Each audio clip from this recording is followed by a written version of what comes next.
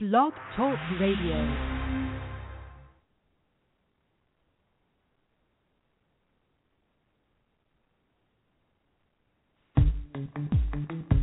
Like the fan page for the Atheist Roundtable at /Atheist Roundtable on Facebook. Or oh, look, equipment issues.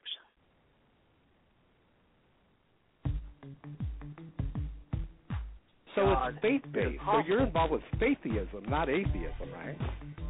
It was that you said that, a lot of Christians, they maybe text or they maybe email you, and, they was pretty much scared of you. And I said, oh, okay, a challenge, okay. No, I believe the Bible, but I don't believe the Bible is saying that slavery is okay because it gives instructions about how to handle slavery. Andrew, that's faith. You just said you accept evolutionary theory. So that's faith. You got faith in a theory. By any chance, are you gay? What do you think about totes? Hello, everyone. Thanks for joining me here on the Atheist Roundtable tonight. I'm going to get right to the interview. Just wanted to take a quick second to apologize for the equipment issues that I apparently am still having. But you are not going to want to miss this interview with Callie Wright of the Gaytheist Manifesto, because Callie is the epitome of what awesome sauce is. thanks, everybody, for joining me here on the Atheist Roundtable tonight. You are not going to want to pass up this show because I've got my most awesome guest ever on the show tonight. You know her as the host of the Gaytheist Manifesto, and you know her as just the most awesome human being in the atheism movement today. Her name's Callie Wright, and she's going to join me here on the Atheist Roundtable. Yay, Callie! Woo! That was a hell of an intro. You're setting a very high bar for me there. I was thrilled to be able to meet you at ReasonCon and demolish people in Skep-ardy with me. Yes. I'm still bragging about that nearly a year later. I can hang my hat on your brilliance. I told you before I was going to ride your coattails to victory, and that's exactly what I did. Well, you helped, though. You answered questions, too. Yes, I did. I answered questions. I think I got the one that you didn't know, and that's what everyone remembers me for. Yes, wasn't it the final Jeopardy question? Gosh. I think that was the one, because they asked the question and I just totally blanked out, and you were the one that answered it and won the game for us. So you can take it. You can take some of the credit. I'm a narcissist, so by all means, feed my ego. But I want to make sure you get a little bit of credit too, because you deserve it. Well, thank you. I appreciate that. I'm looking forward to going to the next ReasonCon, so that hopefully we can do that again. So let's get into this now. At the risk of always asking you about one doggone thing about yourself,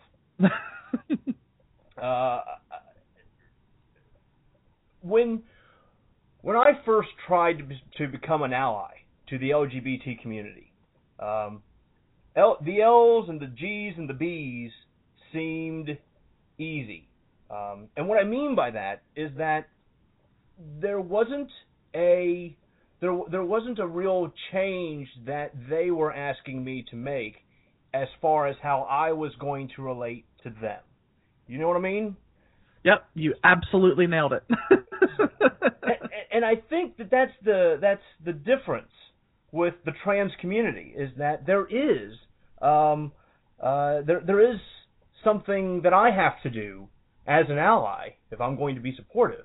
I have to change the way that I relate to you, and I'm so glad that you feel that way, because I was hoping that I wasn't too far off base there.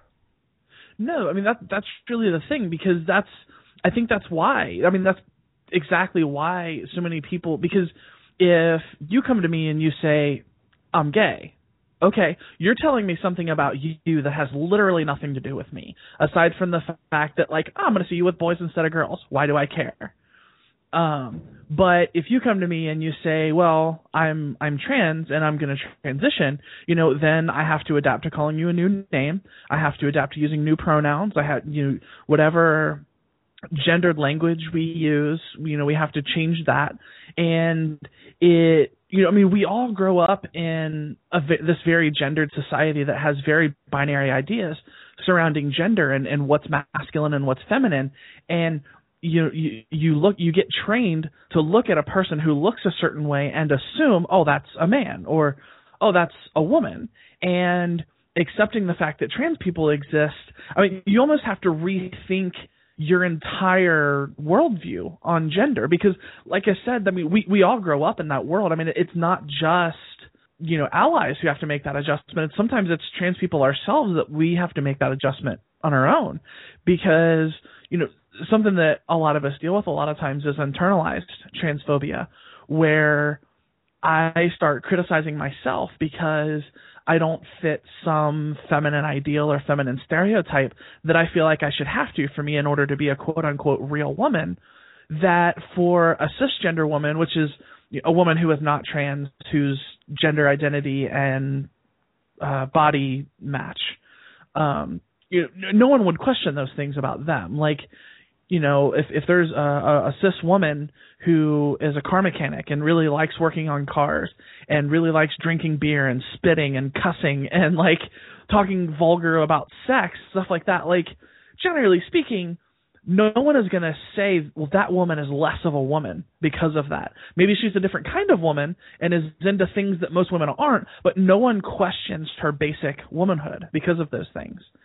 And we tend to apply different standards, I think, to trans people. And a lot of times even we trans people apply different standards to ourselves. Like, we can't have short cropped haircuts or wear just jeans and T-shirts and stuff like that, because we always have to project femininity in the way that we feel like maybe the way that our face looks or the way that our body shapes, the way that those things don't project our identity into the world. We have to then make sure that our makeup is always perfect and that we're always wearing dresses and the right kind of earrings and stuff like that. So it requires a real shift in the entire way that you view gender, which is something we grow up thinking that it's like this basic fixed construct, this black and white thing. Like, there are men and there are women, and even people who are super open-minded, they don't necessarily hold people stereotypically to these rigid gender roles, but you still grow up with the idea that this is a man, this is a woman, and this is what that means. But the existence of trans people challenges that very concept. So yeah, I mean, it in a lot of ways, it's a radical shift of how you view the world around you. And you're right. I mean, that's why I think it's much more of an adjustment for people, especially if, a friend or a loved one comes to you and says, I'm trans and I'm going to start transitioning. It may be a little bit different, if someone meets me after the fact because they've never known me as anything different. But yeah, so that's my rant on gender essentialism. Yeah, it takes a while to get out of this binary view of genders and gender identities. It takes a while to move out of that. Well, if you're not one, then you have to be the other. If I'm not going to use one set of pronouns, then I have to use another set of pronouns. Speaking of pronouns, I take it there are more than two sets. There are quite a few, actually. I mean, obviously, most common are, he, him, his, or she, her, hers, the latter of which are my pronouns. But there are people who identify as non-binary, who don't identify as either male or female, or identify as both, or, some space in between. Most commonly, those folks tend to use they, them, theirs for pronouns, but there are other types of gender-neutral pronouns that folks prefer that they feel like match them. Awesome. So I've only ever known you as Callie. Okay. Mm-hmm. I couldn't even. It's weird in my head to think that not everyone in your life has always known you as Callie. Right. I mean, really, when I think of the person whose image appears on my screen now, I think, well, that's Callie. And a story comes to mind of another trans woman who was sued by an internet shithead. Yeah. And in order to shame her, he used the wrong name. Right. How shitty is that? It's incredibly shitty. And, you know, I obviously know who you're talking about. I don't want to use names because that case is kind of still ongoing. But, you know, suffice it to say, especially if you know a trans person's old name and you deliberately use it as an insult. I mean, that is an unbelievably shitty thing to do, or to deliberately use the wrong pronouns for someone. You know, a lot of people don't recognize the internal struggle and even the external struggle that many or most of us have to go through to get to where we are. And you know, and that's, there's a spectrum, obviously. Like, me personally, I'm relatively privileged for a trans person. Like, I have a decent job where I make a halfway decent amount of money. I can afford to travel and go to conferences, and you know, I can afford to buy cool audio equipment to do a podcast. And I have an overwhelmingly supportive group of friends and family. My community is awesome. So, like, in you know, on the spectrum of struggles, like, I'm relatively privileged, but I still had an incredible struggle, and I mean, in a lot of ways still do, to come to terms with who I am, and to fight kind of for my own identity, and, you know, to invalidate that for someone who's had to fight that much for it. I mean, it's not that far off from questioning someone's basic humanity, because this is who I am. It's not, you know, something that I've chosen to be. I mean, I picked my name, but, like, you know, being trans, being a woman, those things, those are not things that I chose. Those are things that those are facts about myself that I had to learn how to accept and embrace and be okay with. And, you know, if you look at just the statistics surrounding suicide and the trans community, it's horrifying. Like, 4 to 5% of people on average attempt suicide, 41%. And I think in the newer studies, it's even as high as 44% of trans people have attempted suicide. I'm not one of those. I never got quite to that point. But I definitely got to the point where it was a thought. I never actually attempted or wanted to, but I definitely got to the point more than once where it was a thought, because, I mean, the world that we live in is hostile to the fact of our basic existence, you know, and, you know, it may seem a little bit of, you know, hashtag first world problems to complain about that in the United States when, like, you know, in places in Asia and Africa, even claiming to be transgender, you can get killed for it and people look the other way. But, you know, I mean, I lost my job because of being trans. I lost a relationship with my aunt who helped raise me when I was a kid. I strained near to the breaking point my relationship with my grandma because of who I am. I have had to fight and sacrifice a lot to be who I am, and to just completely disregard that is, I mean,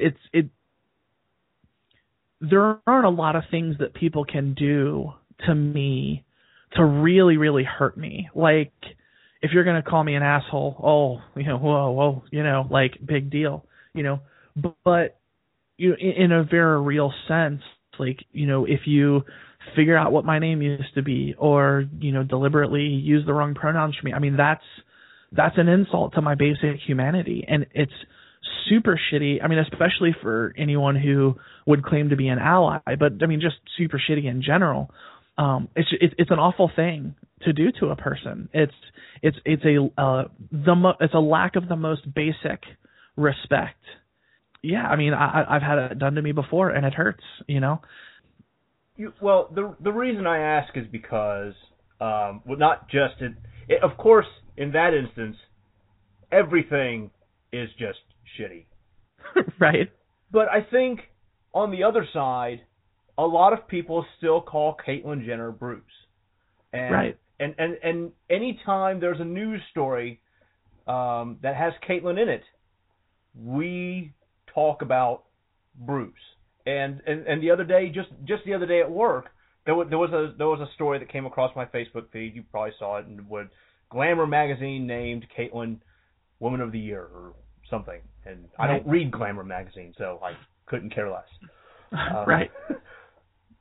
Someone at work said, I can't believe they named Bruce Jenner Woman of the Year in Time magazine. And I said, well, it was Glamour, and it's Caitlyn now. And she just kind of waved me Right. off and said, whatever. And I went, well, it's Glamour magazine, and you're kind of an idiot, so whatever, too. Right. Well, and that's, something that I think a lot of people don't make the connection between. Like, okay, so is your show PG-13 at all? Just want to make sure I'm not gonna. Okay, fair enough. So generally speaking, if I meet someone who is a person of color, and I think that person's an asshole, that doesn't make it okay for me to throw racial slurs at them. Right. We'll just throw it. We'll couch it in those terms. Just like if you think Caitlyn Jenner didn't deserve an award, if you think Caitlyn Jenner is a shitty person, which from certain accounts she might be, you know what I mean? I'm definitely not lifting her up as some hero or in any way, super representative of the trans community. So, Caitlyn Jenner may be a shitty person. And if you think she's a shitty person, whatever, she might be. I know quite a few trans people who I'm not at all fond of, some of whom I think are actually terrible people.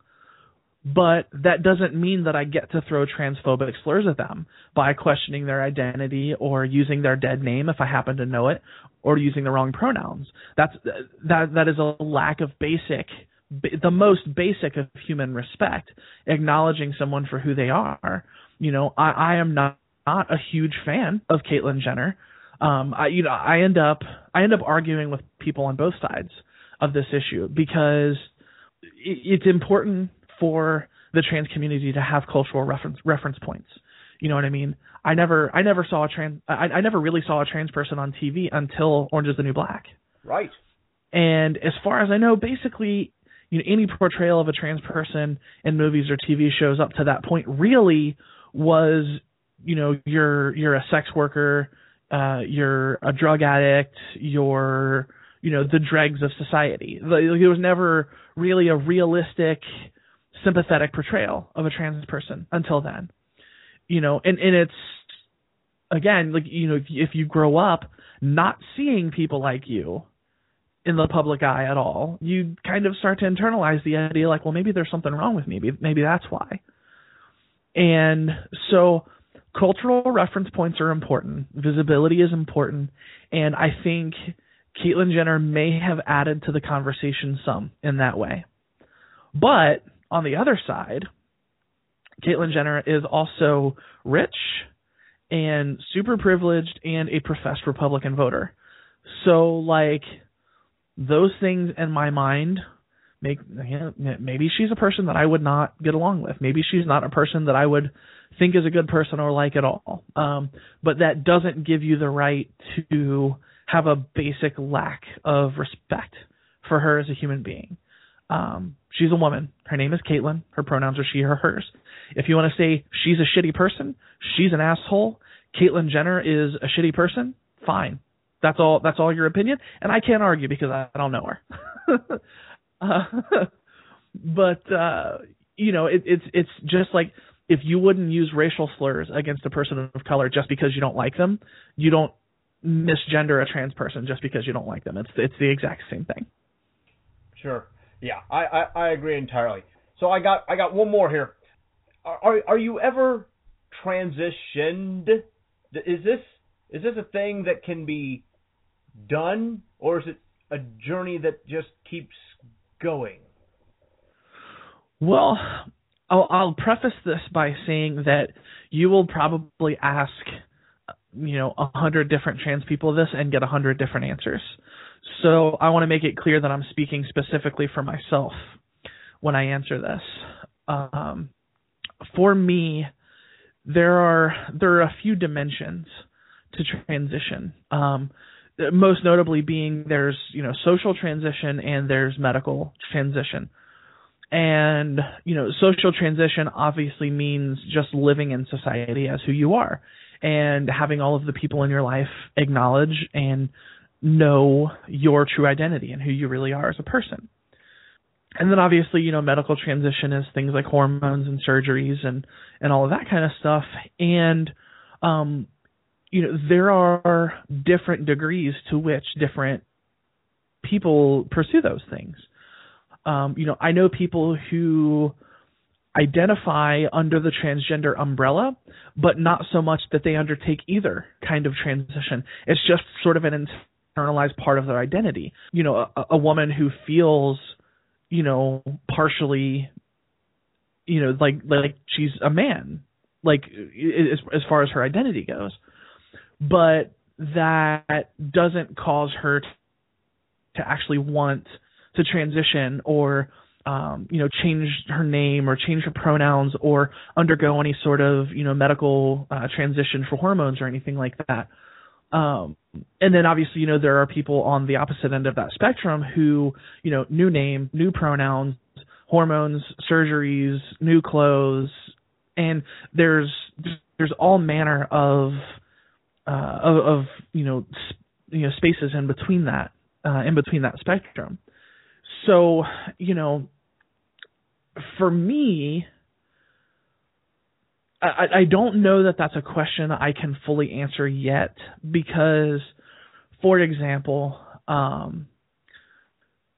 there are, I can't even think of the number. There are quite a few different kinds of surgery a trans person can undergo in pursuit of transition. And there are some folks who want no surgeries at all. There are some folks who want tons, or there are some folks who only want one or two or a few or a certain number.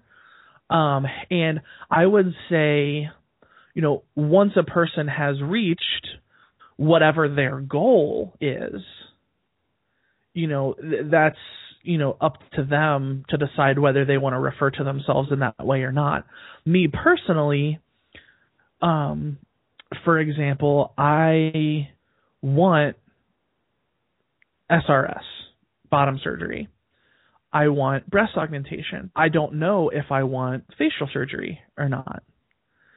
So that's a determination that I'm going to have to make at a later time. If I'm going to do it, that's definitely bottom priority on my list.